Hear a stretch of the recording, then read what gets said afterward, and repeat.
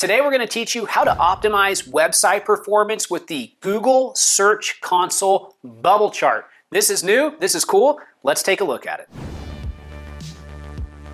Before we get started, make sure to subscribe and click the notification bell so that you can get more videos like this in the future. So analyzing search performance data is always challenging, but recently Google came out with a really cool new way to do that, and we're going to explore that in this video. Today we're going to be exploring a new bubble chart from Google. This bubble chart is a really cool visualization that's going to show you how your website's keywords are performing. It's also going to give you some great insight into which ones you should be focusing on improving. Also, some really good news, you don't need to build this chart all by yourself. There's a template you can use after you have connected Google Search Console to Data Studio. I'll explain more. First things first, let's go ahead and pull this chart up on the screen so that you can get a look at it. As you can see, the bubble chart is a really cool visualization when you have multiple metrics and dimensions because it enables you to see the relationship and patterns of your data more effectively. Pro tip, I've actually used bubble charts like this a lot. In particular, I used it for page speed as well to see the elements of a site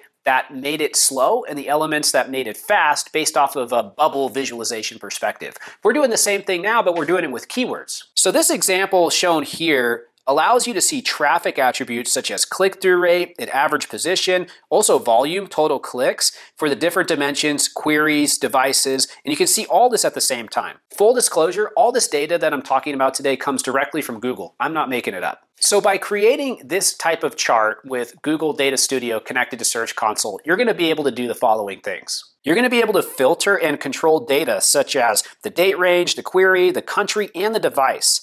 You're going to have axes, so you can reverse the y-axis direction. You can do a logarithmic scale, which is a way of displaying numeric data over a wide range of values in a compact way. You're going to be able to have reference lines, which are going to help you to highlight values that are above or below a certain threshold, looking at the average, median, or a certain percentile. And you're also going to have these bubbles that have different sizes and different colors, and those sizes are going to be based on the number of clicks and the bubble sizes, and the colors are going to use the device category as a bubble color to help you to understand the differences between things such as mobile and desktop. So when you're analyzing this data, you're going to be looking at the x-axis, you're going to be looking at the y-axis, you're going to be looking at the size, and you're going to be looking at the colors. And that's going to allow you to get a better idea of the differences in this data and what you can take away from it. Let's dive into that a little bit more. So for the top positions with a high click-through rate, you probably don't need to do much for those, right? You're doing a great job already. But for the low positions with a high click-through rate, those queries seem relevant to users and they get a high click-through rate even when ranking lower than the average query on your website. This could represent a significant contribution if you can get those to rank higher in Google. You should be focusing on those, right? Now, if you have a low position and a low click-through rate, these might not really feel like something you should put your effort into. But these can really be divided into two main groups. So related queries, if the query in question is important to you, it's good to start to have it appear in search already, prioritizing these queries over queries that are not appearing in search results at all, as they might be easier to optimize. Now, there also might be unrelated queries. If these are unrelated queries, you don't want to spend any time on them. Maybe you even want to take them away from your site entirely so that they're not associating your website with queries you don't care about. Now, top positions and low click-through rates, those queries might have a low click-through rate for a reason. Google recommends that you check if your competitors have structured markup and you don't. You check that you may have optimized or be accidentally ranking for a query that users are not interested in.